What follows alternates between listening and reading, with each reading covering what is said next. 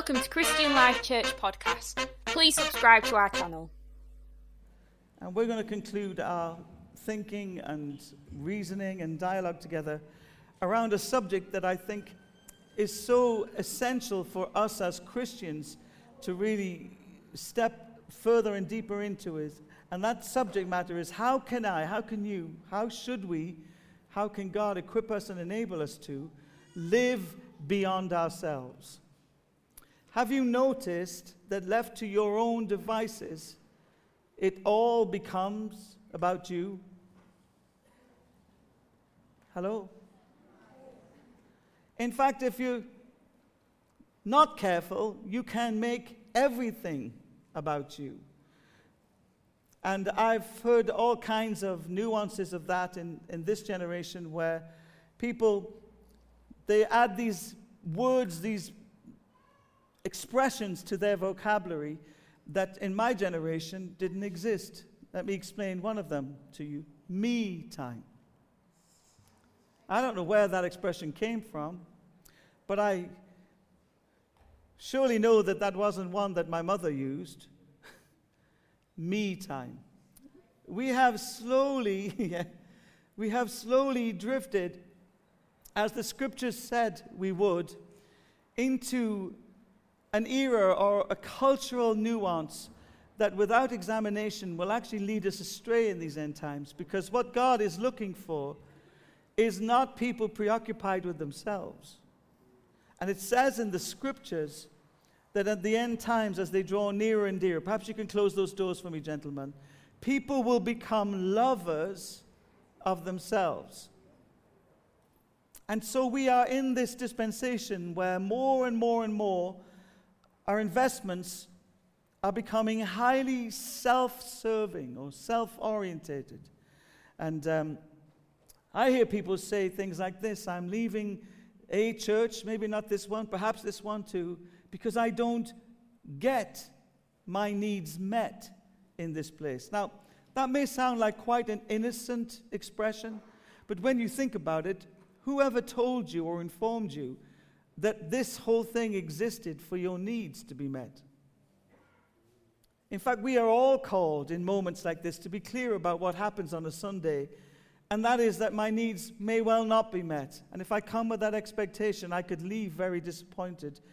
But here's the greater invitation, that I come to live beyond myself. The Bible uses this phrase, bringing my sacrifice. You see, if it's not difficult or painful, then it's not really a sacrifice. Bringing my sacrifice of praise into the house of the Lord. Does that sound like you getting your needs met? Well, actually, indirectly, as you bless God, God will bless you. But the starting point of all of our gatherings is not that all of your needs get met. The starting point of all of our gatherings is that our need to live beyond ourselves, and we do that when we worship and adore and sacrifice and celebrate Jesus. When we put ourselves in that place, we position ourselves in the hand of God for all the grace and mercy that God wants to give to us. You and I are called as Christians not to be preoccupied with the Trinity of me, myself, and I, but Father, Son, and Holy Spirit. And as I live and breathe, I'm 62 today. I know I don't look at Chanda. That would have been a good place to say something, but that smile says everything. Okay. Delusional old man, I think that. As I get older, I realize that there's something of a shift in society towards a preoccupation with ourselves. I was raised in a house where my father struggled a lot with mental illness, and one of the things that I think he was unable to do, and it affected all our lives, my brothers here know this, is he couldn't think beyond himself. He had such an overwhelming sense of what he needed or what he required or what was necessary. And all of us, the truth is, all of us had to walk around that sensitively, because if we didn't allow that to happen when he was in his very dark points, then all kinds of other things would happen that were not pleasant. And I think if you think of depression or any of those things, they do have a tendency to be very me-centered, don't they? You're talking to me, it's me, very me-centered. Now, of course, I know the difference between emotional depression, clinical depression. I've been around a long time. I've seen both, and there are different things you could say into both those arenas. But in our world, where anxiety seems to rule and reign, is there not some truth to say that when you have that kind of experience in life, self-preservation, control, you have to control what happens around you because you can't be made vulnerable. And it's an unrealistic expectation to think that you can control everything. Do you know there's only one legitimate form of control on the earth? Let me help you with this. It's called self-control. I don't see that on fridge magnets or car bumper stickers. You know, we can't control our environment. Talk to me. You can't. With the best will in the world, you can decide, you're going to be the kind of person that is not going to allow other people to affect you badly. And then I guarantee you, by the time home time comes at work, you'll have been affected badly because you can't control what other people say and what other people do. And living with the notion that we can is exhausting. So many people are exhausted trying to batten down the hatches and control their lives. But the byproduct of that kind of thinking is that you put yourself at the center of everything. And consequently, when you're at the center of everything, you have a particular viewpoint that doesn't necessarily partner with God's. So beyond you, there's a whole world. I'm going to say this to somebody this morning. Not everyone in it is bad and trying to get you. Okay? There's some good people in this world. Yeah? Beyond you and your needs, there are people in this room who probably have greater needs. Sitting next to you could be a tragedy dressed up in a suit. And you would never know from the outside that person's reality. And if all I'm thinking about in any environment I'm in is me, how do I feel about this? What do I gain from this? How does this bless me or otherwise? I am not living the way God has created or called me to live, which is to be living with a perspective that's so much bigger. You and I have been called to a big life. Hello? And if you're thinking about you all the time, your life, trust me, and the people around it will give up eventually. Your life will get smaller and smaller and smaller. And here's the thing, if you go searching for you, God help you. Because when you find you, it maybe won't be all that. So, where is humanity at its best? When people live beyond themselves. When they're living for something greater or something bigger than just their own needs. I've been around this a long time, and people say, I'm an intercessor pastor. I say, what do you pray for? Well, my family and... Oh, you're not an intercessor. Please don't think, as an intercessor prays for the benefit of those that they might never know. You're praying for your family. That's a good start, but, there's a wider lens. Do you know whenever you do this on your phone?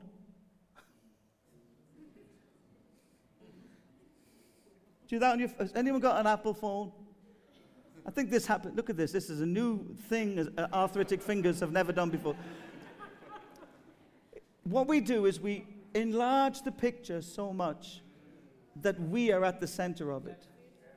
And what we have to do is this. We have to take the picture down and say, well, I am experiencing this, but I'm experiencing this in the context of a great story that God is trying to tell here on the earth. And I might just meet some people, if I'm not thinking about me, myself, and I might just meet some people who can really add something exceptional to the way I think or the way I live. If I have eyes that can see, I might have a heart that gets liberated. I was in London for 18 months. I talk about tunnel vision. I don't know how some of those people got on or off the tube because they didn't look to the left or to the right. And if you sat on the tube, has anyone been to London? Nobody looks at anybody. They're like this. But of course, you see, I don't come from London. So I turn to the person on my right-hand side and say, "You going anywhere nice today?"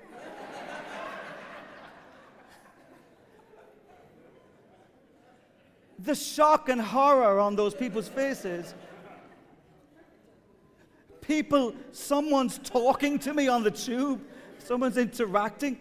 They must be mentally ill in some way, shape, or form. I remember Jane telling me this story. We lived in this lovely little place. It was kind of just outside of London called Heronsgate. And Jane would walk the dogs. We've got 3 dogs. We had 2 at that time. And she would go out early in the morning to walk the dogs. And this gentleman, just duffel coat up, all the things in cold weather. And she walks past him. And she says, "Good morning." Well, you would have thought that she'd shot him with a gun. He was so incensed by someone saying good morning to him that he came right up to Jane and said, "You shouldn't speak to people." You shouldn't speak to people when you're out walking your dogs. Now, we're wowing, but actually, the epidemic has hit Birmingham. Okay, the cancer is everywhere of me, myself, and I. And I've noticed that this city, which I always would say to everybody everywhere I've ever lived, that's a really friendly city, Birmingham. It's not like it used to be. Why? Because in the busyness and the haste and the excess of our lives, we have become very narrow. We have to get where we need to get. And we'll be tired if anyone gets in the way of that. We don't really mind pushing in the queue. Why? Because I've got to get what I need to get. I am worth it. I deserve it. Now, here's the problem when it comes to the church. If I actually think like that, then I have a very weird relationship with Jesus. Because you don't deserve it. And you never could. In fact, if you got what you deserved, it would be eternal separation in a place called Hades or hell. You make your choice. The same place, differently. Okay? That's what you actually deserve. I deserve to be treated in a particular way? Really? Okay, well, what measure of that would you like? According to the way you've treated others? Should we start with that measure? Because if we're going to be honest about what we deserve, that's probably where we need to start. Yeah? You know the best place to see entitlement in church?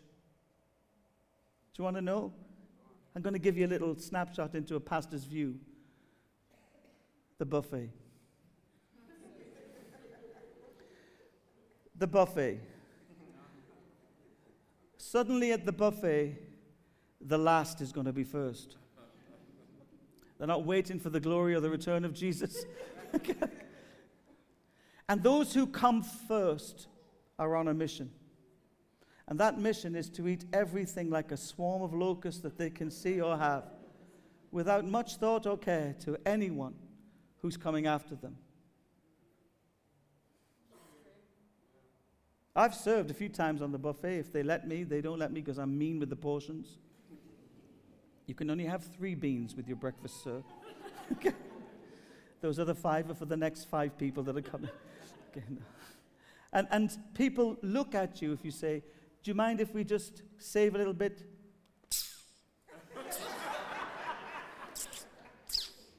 I don't know what that means, but I feel it's probably not good. Do you know what I'm saying?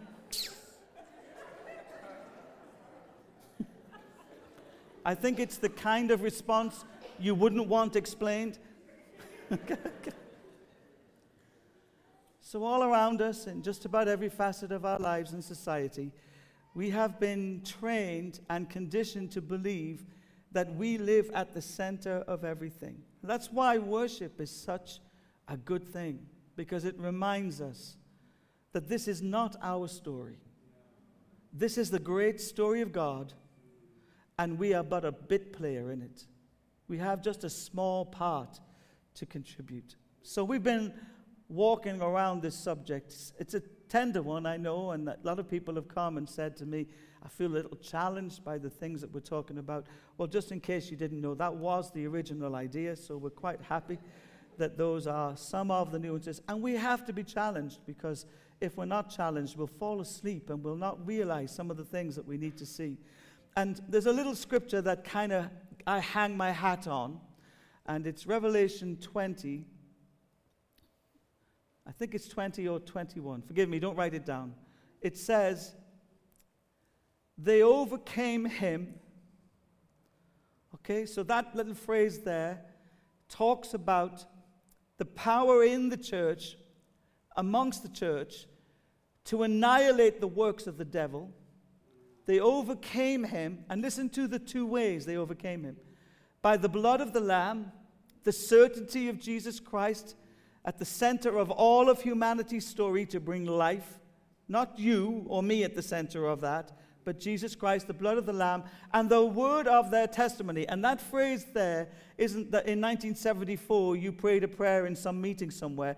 That word actually means the current reality of the intimate relationship that they have with God. They overcame by the blood and the Lamb, okay, the reality of Jesus, and the reality of that experience working itself out in their life today. Today, that's your testimony. What happened in 1974 is your history. And this phrase, it drives me mad, because I see the opposite so often in society. And they loved not their life, even unto death. So that kind of a church is what the Spirit of God wants to produce. That kind of a church that loves not its life to death, but has through that sacrifice and service and certainty about Jesus and the reality of his presence with them, has the power to resist and stop the enemy from doing terrible things in their lives. That's going to take a bit of work, church.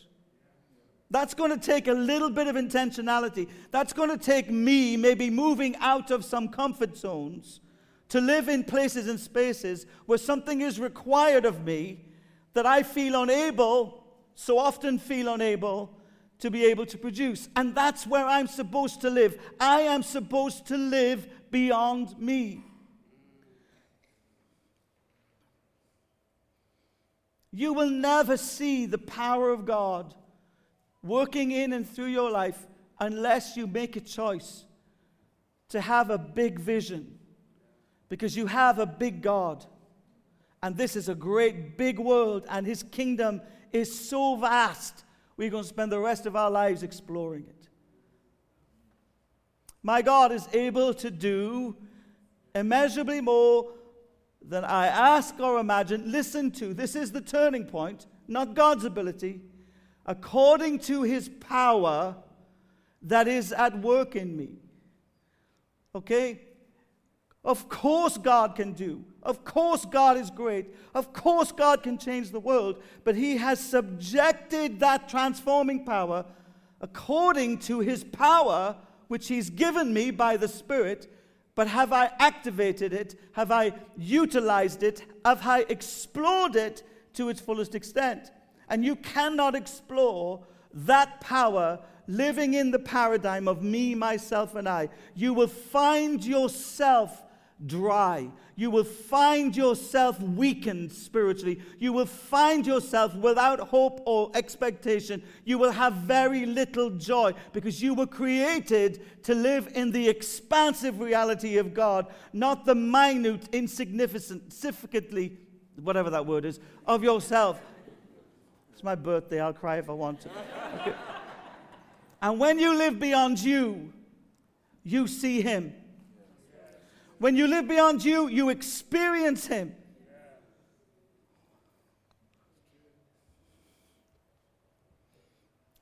Nehemiah chapter 2. We will be finished, if you will permit me, by 1:15. It's my birthday. I want an extra 5 minutes from you. Okay? Reading from 1 to 10, we're going to quickly walk through this scripture where this man is a nobody. He's a nobody. He has no title. He has no sense of importance. Begins to be raised up by God to do incredible things. In the month of Nisan, in the 20th year of King Artaxerxes, when wine was brought for him, I took the wine and gave it to the king. I had not been sad in his presence before, so the king asked me, "Why does your face look so sad?" Why you look so sad? What's that song? When you are not ill. This can be nothing but sadness of heart. I was very much afraid, but I said to the king, "May the king live forever." That's always a good shout, isn't it? Why should my face not look sad when the city where my ancestors are buried lies in ruins and its gates have been destroyed by fire? The king said to me, "What do you want?" Then I prayed to the God of heaven, and I answered the king, "If it pleases the king, and if your servant has found favor in his sight, let him send me to the city of Judah, where my ancestors are buried, so that I can rebuild it." The king, with the queen sitting beside him, asked me, "How long will the journey take, and when will you get back?" It pleased the king to send me, so I set a time. I also said to him, "If it pleases the king, may I have letters to the governors of Trans-Euphrates, so they will provide me safe conduct until I arrive in Judah. And may I have a letter to Ashaph, keeper of the royal park, so he could give me timber to make beams for the gates of the citadel by the temple and for the city walls and for the residence I will occupy." And because the gracious hand of my God was on me, and the king granted my requests, so I went to the governor of Trans-Euphrates and gave them the king's letters, and the king sent me with an army of officers and cavalry with me. Verse 10, when Sanballat the Horonite and Tobiah the Ammonite official heard about this, they were very much disturbed that someone had come to promote the welfare of the Israelites. The first thing I want to suggest to you is this. Nehemiah was a guy who did a job. He wasn't a prophet. He wasn't a pastor. He wasn't a king. He wasn't an important person in the eyes of society or the world. He was just a bloke with a job, just a guy with a job. And that job, in many, many ways, reflects to us the reality that God can take us in what we think is very ordinary and do something extraordinary with it. You see, I have long been persuaded that if I can do something ordinary extraordinarily, God is training me to do something extraordinary that feels quite ordinary.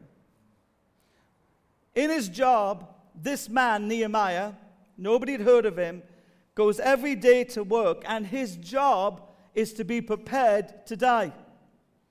As a cupbearer to the king, his whole sole reason for existence was that he would stop the king from being poisoned. And of course, how would he find out if there was poison in the king's wine? He would find that out by drinking it himself. So as he gets ready and comes every day to his workplace, this man has already been conditioned to live beyond himself.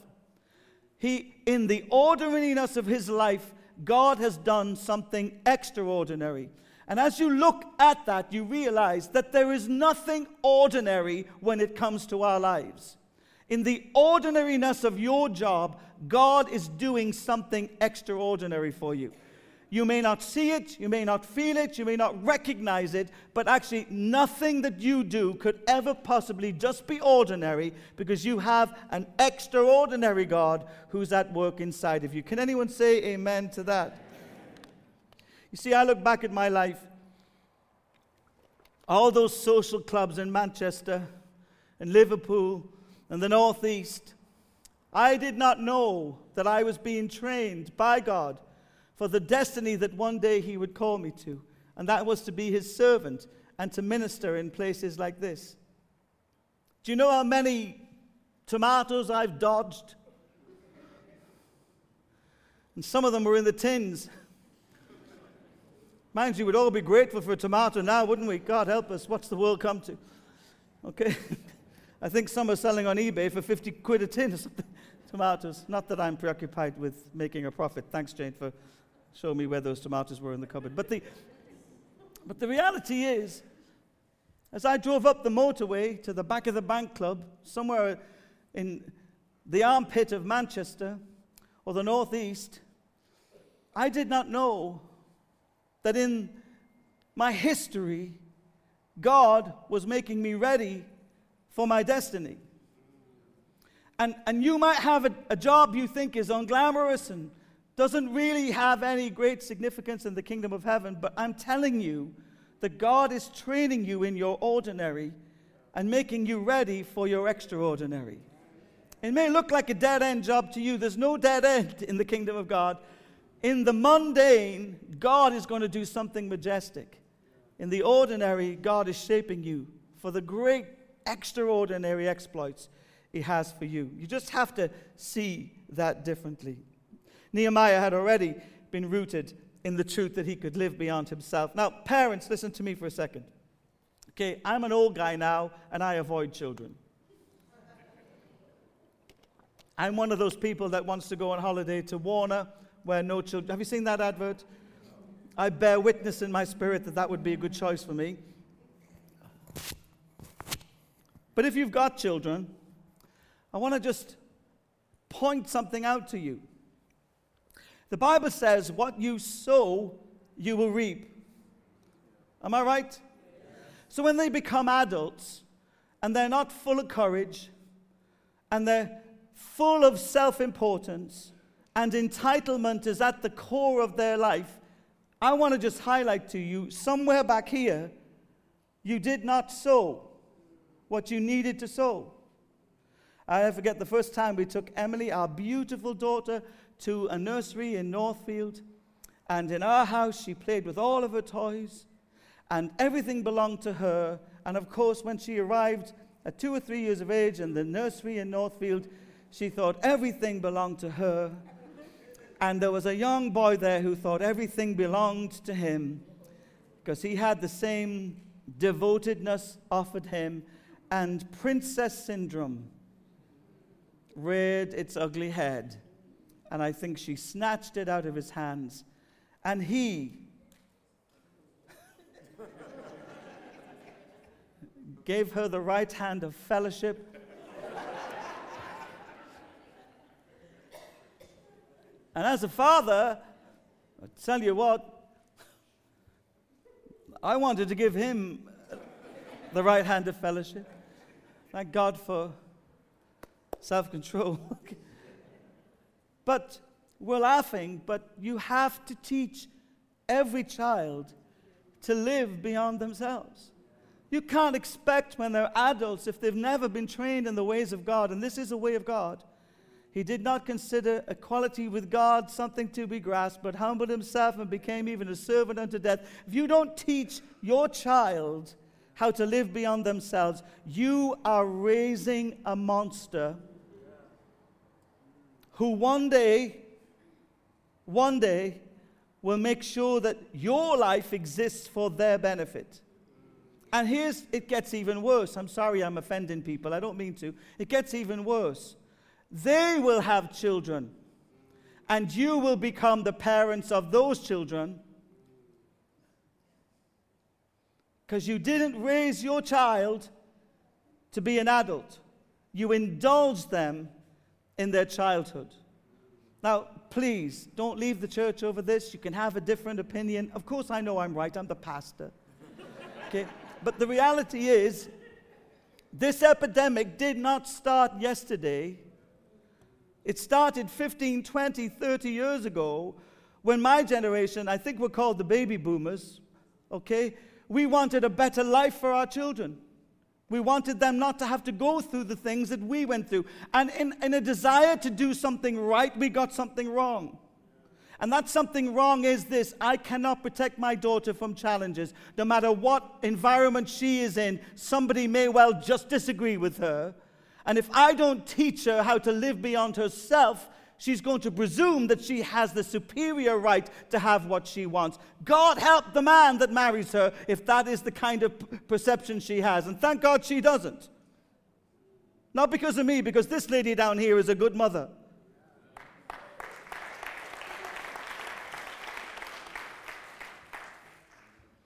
I don't know how many couples I have pastored and prayed for where me syndrome is the problem. Well, Pastor, I would like sexual intimacy 5 times a week, and she's always got a headache. Okay, that's really good. Well, I try and say this to them. Well, Jane and I have reached the fullness of sexual compatibility. We both have a headache.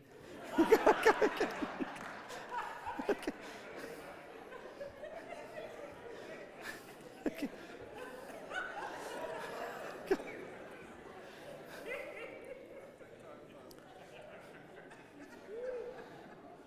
We talk to Princess, and Princess says, Pastor, I feel all he wants me for is my physicality. He just wants all the time. And he wants all the time, and he wants all the time. I said, darling, there'll come a day when he's not interested. Make the most of it while you've got it.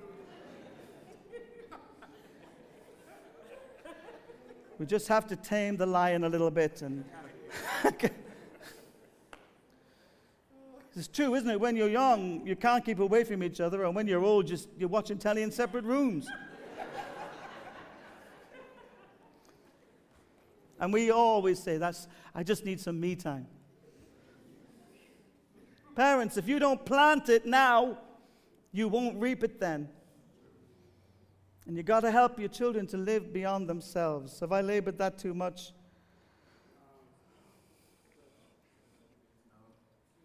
Second thing I notice about this story is in chapter 1, another person from the tribe of Israel who's been raised under Babylonian exile, has grown up with the heritage of being a Jew, but has never really lived in the context of Jerusalem, comes to Nehemiah, and he tells him what's happened to the city of Jerusalem. Tells him the walls are destroyed, the gates are wide open, they've burnt them all, and people are coming in and out and stealing everything that belongs to our people. There's no peace, there's no rest, and many have had to flee for their lives. But that person, who is actually probably of a similar age to Nehemiah, definitely of a similar heritage, does something completely different than Nehemiah does. That person in chapter 1 gets back on with their life, doing what they need to do. But because Nehemiah has been trained to live beyond himself, his heart cannot rest until he starts to understand what part he has to play in resolving the problem. What is it about humanity? 2 people can see the same catastrophe. One does nothing about it, and the other is moved to uproot their family and go and serve. What is it about us that for some of us, we cannot rest until we do what God has shown us to do? I'll tell you what's about us. If you are indifferent to the pain around you in this world, you probably have me syndrome.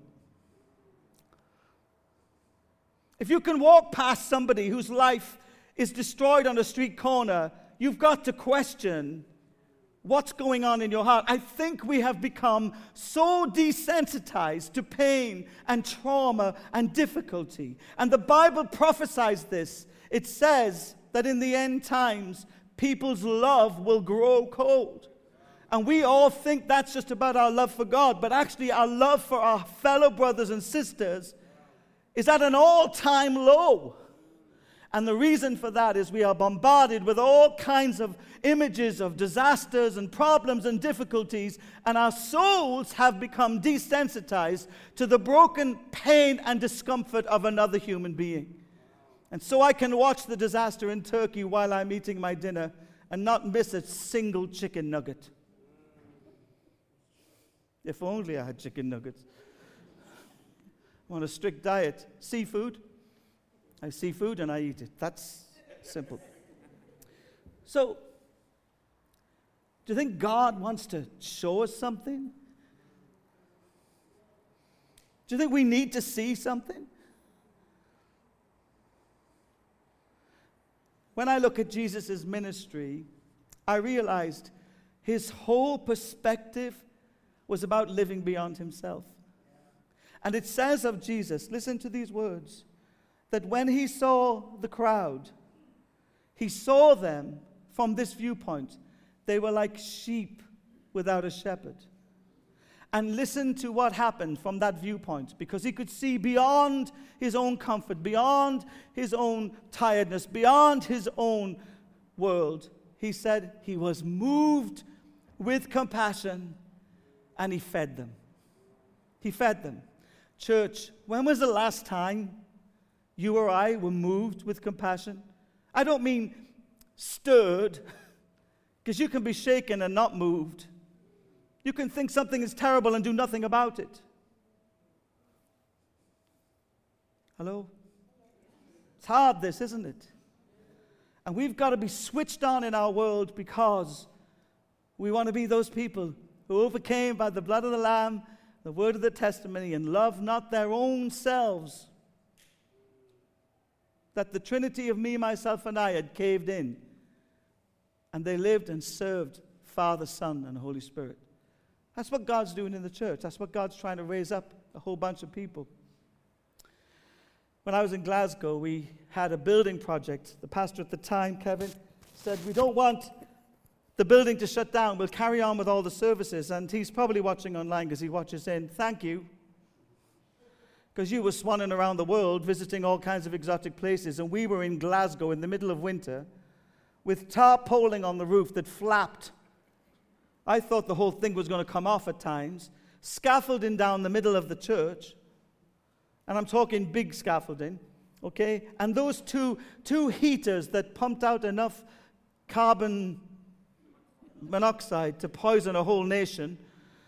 And we were singing, oh God, how great thou art. If you wanted drama, there was drama. It was not the Holy Spirit, it was the wind and the rain. One time I'm worshiping and I open my eyes, think it's God, and the tarpaulins come off. And the irony of it was, we're singing, let it rain, let it rain, open the floodgates of heaven. I'm thinking, oh Jesus, you're here, you're here, you're here. Okay. And the builders who were working on the church, they didn't think it was a church, it was just a building site. So they left their newspaper open on a very opportune page. And cans everywhere of beer. I mean, Kevin would have turned in his grave, if he had died, he would have turned in his grave, to think that in the sanctuary somebody was drinking alcohol. But these boys having a quick swig at the lunchtime with their sandwiches and their packets left and their papers. And you know, I would come in every Saturday. I had to come in early and I'd be cleaning it all up and taking the rubble up off the floor. And our worship pastor, man of God, he'd come in and he'd step over it. Come, Holy Spirit. Come. Hallelujah.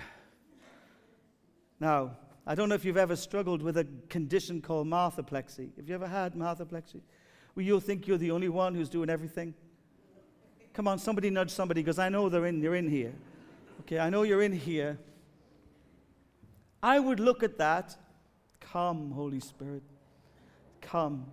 And if it was a cartoon, there would have been steam coming out of my ears. And you know, he was oblivious. Why? Because two people can say the same thing. They can see the same thing. But it didn't bother him. Really bothered me. And you know what? He began to bother me as well. Like, are you a Christian? Do you love Jesus? How can you step over page 3 and carry on? Come, Holy Spirit. What's wrong with you? Do you ever get into judgments with other people? Because they don't feel what you feel about what you feel it about? Well, let me give you some good advice. If you are bothered about something, is there anybody bothered about anything? You probably should not be thinking in these terms, God, help me to do something that I feel really good about. Perhaps your complaint is your assignment. If you are bothered about something, start there talking to God. Because as you recognize why you're bothered, God will begin to show you what that means. Your complaint is your destiny. You know, as a church pastor, people come to me and they say, Pastor, I think we should do more things for the youth. I said, let me guess, have you got teenagers? Yeah, all right then. Pastor, I think we do more things for the kids. Oh, how many have you got? 3? No wonder you want another program on another night, because you want to be free. Free, please, Jesus. Let someone have them. And that's the truth. We live from ourselves. But there's been very few times, I can count them on one hand, maybe in 30-something years of ministry, where somebody didn't have an invested interest in something, and they came and they said to me, somebody should do something about that. And guess what? What I say to them is, go for it. Start it. We'll follow you. We'll follow your lead. What are you bothered about? Is it third world debt or 2/3 world debt as it's becoming? Are you bothered about social injustice? Your complaint is your mission. Own it. Ask God about it. Allow it to impact the way you think and the way you act. Does racial hatred bother you? Because it really should. And if that bothers you so much that it turns up in the way you think and the way you act, then thank God for you. Because we want rid of that. Amen? If you look at young people and you think somebody should do something, the world is a dreadful place, all of the youth clubs are closing down, that's you. That's you. God is speaking to you, and you were hoping for, thus saith the Lord, I think you're wonderful. Thus saith the Lord, I can't get enough of you. Just saith the Lord, you are the apple of my eye. And God is saying, whoa, see that thing that really irks you? I'm showing you something of my heart because it irks me. Now arise and shine and move towards it, because your destiny is attached to that reality. When it bothers you, you should pay attention to it. I have this terrible problem with the television at the moment. I think I should become a newsreader. I watch the television and I think, what is the agenda that's being pushed in society? In just about every which way possible, there's an agenda being pushed in society, and I can see it. I can see it with my eyes, and I end up in discussions, let's call them that, discussions. Oh, Dad, you're always whining about that. Do you know that while you sit watching what's happening on your television, there is a narrative being painted for you of a world that Jesus does not recognize? He just does not recognize that. And the abnormal has become normal. And unless you're abnormal, you're not normal. And if you're normal, you're irrelevant. And I don't even know what normal is. I'm still trying to work it out. Thank God I've got a wife who tells me everything I need to know. She tells me what I want to eat, when I want to eat, how I want to eat. Thank God for wives. I go to reach for the fridge and she said, you don't need that. Well, thank you for that. Because I thought I did, and I'm so grateful that you're in my life to tell me. When I park there, you want to park there? You want to park over there? I said, no, I'd like to park here. No, this isn't a good parking space. Park over there. That's a better parking space. Thank God. I don't know how I manage without her when she's not with me. And then when I get frustrated, she says, you're a bit angry, aren't you? Have you got anger issues? Have you got issues? No, I've got wife issues. I haven't got anger issues. Because here's the truth. When you're not with me, I park wherever I want and nobody says anything. I feel perfectly fine about it. What bothers you? What really bothers you? And not just in here, it turns up out here. As he goes to the king sees he's bothered. I think we should turn up in society a little bothered by something. There should be some recognition from those around us that this matters to us. It's important. All the time, Nehemiah, in a job, not realizing it, has been positioned by God for something extraordinary. He didn't put himself there. Somehow God engineered this position for him. And he had the ear of the king. And this king somehow looked at this man and saw on him his countenance. It's an old-fashioned word that means his body language, let's use that, in many ways was low because of his people. Now remember this, please understand this. Nehemiah had never been to Jerusalem. Nehemiah had heard stories about the city of Jerusalem. But his heritage, I'm speaking to someone here today, had not been changed or maligned by his context to the point that it didn't matter to him. If you're from Nigeria here this morning, pray that God brings into the fore the right man for that nation. God has greatness attached to that nation. And we don't want someone, I'm not even Nigerian, although I do question myself sometimes. I don't want someone in power over that great nation who's corrupt. Amen? Are you bothered? Be bothered enough to pray. Be bothered enough for your countenance to be visible to the people around you, because it matters to God. The nations are the inheritance of the saints. It matters to God. You bothered about the demise of this nation? Get bothered about it. You're from here. You have a responsibility here to be bothered. It's not okay.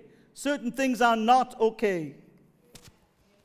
It's not okay for certain religious bodies to have their own set of rules that completely supersede the law of this land. It's not okay, and it should turn up on your face.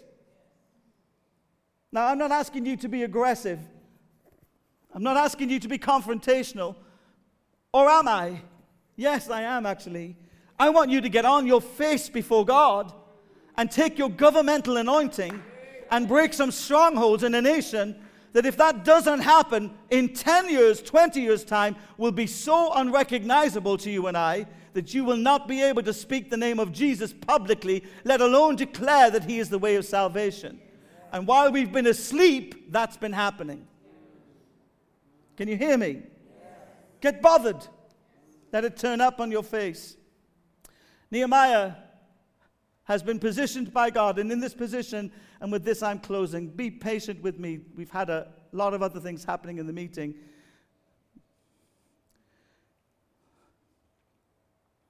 He has the ear of the man who has all the authority. And consequently, as a result of the way he is served in that context, he has favor. And that favor is the leverage that God is about to use to change the destiny of a nation. He has no right, he has no entitlement to it, but he has earned the king's ear. You see, when you go to work, you need to stop thinking, people should appreciate me. See, that was a me thing. You need to say, God, who has the authority in this place to release your kingdom purposes? You need to be strategic in the way you pray and say, God, even if they don't like me, I'm staying until your kingdom comes. I'm staying here. Oh, they can say whatever they like because I have destiny flowing through my veins. There's no accident for me. I'm here, appointed of God. I've been placed here with purpose, and there is a provision for me in this place that I am not leaving until I receive. Come on, my African friends, you know these things. These are truths you live with. No accidents in the kingdom of God. You are where you are by the grace of God. And let the grace of God find for you the favor that is indeed supplied for you. It says that God gave him favor with the king of Persia. This is a man who murdered his brother to get on the throne, by the way. Have you ever tried to have favor with people like that? Probably wasn't nice or polite. And listen to what the king asks him. And I'm going to end with this. What do you want?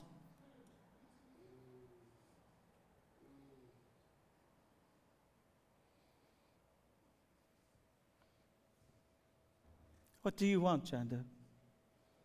What do you want?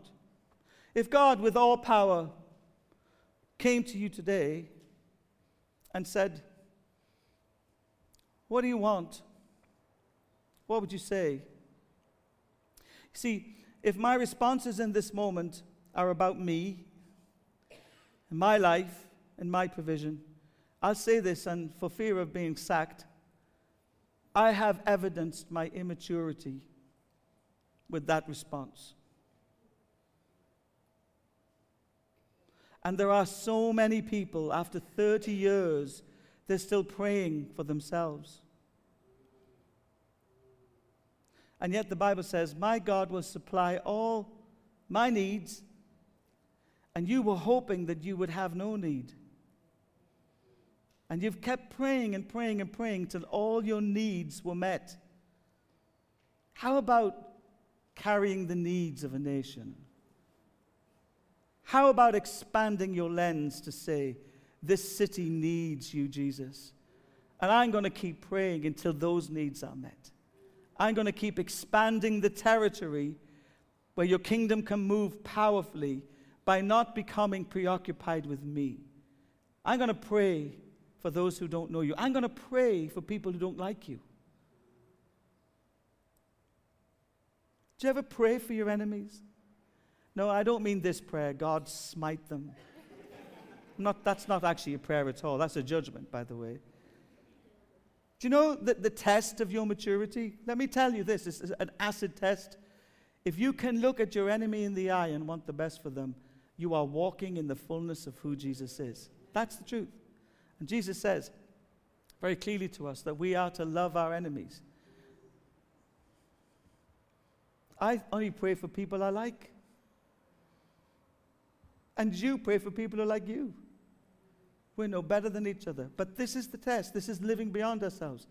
God, can I look at somebody who has done that to me, and in my heart of hearts call down your greatness and your blessing and your fullness on their life, not through gritted teeth. Jesus, will you bless those people? You've done it too. That's why you're laughing. Yeah, Jesus, you love them. I don't, but you do. That's not the heart of God. To look at your enemy. Stand up for me, Julie. She's not my enemy. She's my dear friend. Where everything that I ever wanted has been taken by you. And I look into your eyes and I say, Jesus, fill her. Fill her to overflowing with your love. Fill her to overflowing with your goodness. This is living beyond me. What I feel, what I want, what I need, what I imagine I expect or should have or be entitled to. I'm looking beyond me and I'm seeing this gorgeous woman created in the image of God. And I'm saying to her, God bless her. Bless, if I never get a blessing, if I never get the freedom from what's happened, if I never get the healing I'm looking for, I do not want to be small in here, God. I want to have a large life, and I want you to use me to bless people who have even cursed me or ridiculed me or hurt me or damaged me, because I want to be like you, Jesus. For while we were yet still sinners, while we were enemies and haters of God, Christ Jesus came and gave his life for you. That is what that looks like. Jesus, if you can come down for me when I hated you, then I can go to them who hate me, God. And I can show love like you showed love. And I can show mercy like you showed mercy. And I can let my life be laid down for the sake of my brother, because that's what you did for me, Jesus. That's spiritual maturity. That's what that looks like. Not Jesus bless her. That's not spiritual maturity. That's stupidity.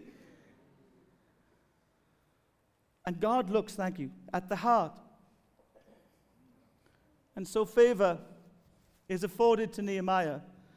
Not favor for himself, favor for other people. Provision is given to Nehemiah. And look at it, he gets a house out of it. Hallelujah. But that's not his priority. And look what happens when he's asked what he wants. He doesn't have the catalog list of things well rehearsed. The Bible says he looks up to God and he prays. And he says, God, what do you want? What do you want? You see, as you walk through this story over and over again, it cannot be surprising to us now that God could use a man who had already been trained to live beyond himself on a day-by-day basis to take that into a place where a whole nation is blessed by it. I can't catch my breath at how these small things become great things in the eyes of God. Stand with me, please.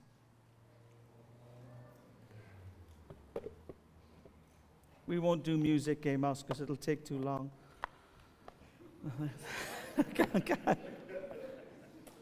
Are you challenged by God's word?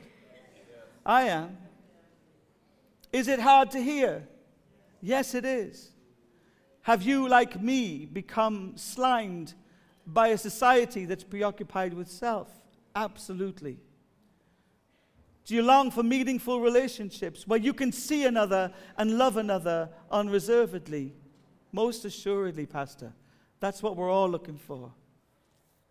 Do you want God to take your ordinary and do something extraordinary with it? I hazard everybody will say yes to that invitation. And the key, open your eyes. You'll see that all around you, God has given you opportunity to live beyond yourself. Do not be conformed to the pattern of this world, but be you transformed. Why is it important that we're transformed? Because as we're transformed, we become transformers in our world. Okay? We have to be transformed to become transformers. And if you're living under the auspices of the culture of this world, you will never be transformed. Yes? Your mindset will hinder that, but you will never, more importantly, fulfill the destiny God's placed on you, and that is to become a transforming agent that changes society. God is looking for people who live beyond themselves. Is that you? Is it you? Lord Jesus, I've said a lot, but I pray that what's for us won't go by us. And where you want to speak, you will keep speaking. And what is opened up in hearts will stay opened up, Lord. And what we found distasteful or difficult, we'll not dismiss it until we have truly brought our hearts before you in humility and said, God, are you trying to say something to me? Have I lost some of my clarity about these matters? And God, more than anything else, we say in our songs and all that we do, we want to be like Jesus. And this is actually being like Jesus. This is what it looks like. Show us people we can't see right now that we need to serve. Open up things in places where we go, Lord, where we're so familiar we don't even notice the needs. Show us what you see under the surface, what's going on behind the scenes in people's lives. And may we be courageous enough and bold enough and keen enough to be like you, Jesus, that we'll step beyond our own sense of comfort and we'll say, God, I want to bless this person. I want to bless this man. I want to bless this woman. I want to bless this child today. Give me something, God. Give me bread from heaven so they can taste and see that you're truly good. Give me something to give away, Jesus. I want to be a giver as well as I am a receiver. I want to be generous as you are generous with me. We ask these things in the name of the Father, the Son, and the Holy Spirit. If you want prayer, please stay at the front here. I'm going to wait for a little while longer, and we're going to pray for you. I particularly want to ask you, is there anyone here today who wants to give their lives to Jesus, to come and speak to me, please? I think that's an important invitation to set out there. For the rest of us, have a great week. Thank you for your patience with me. Thank you for the celebration of my birthday, and may God bless you.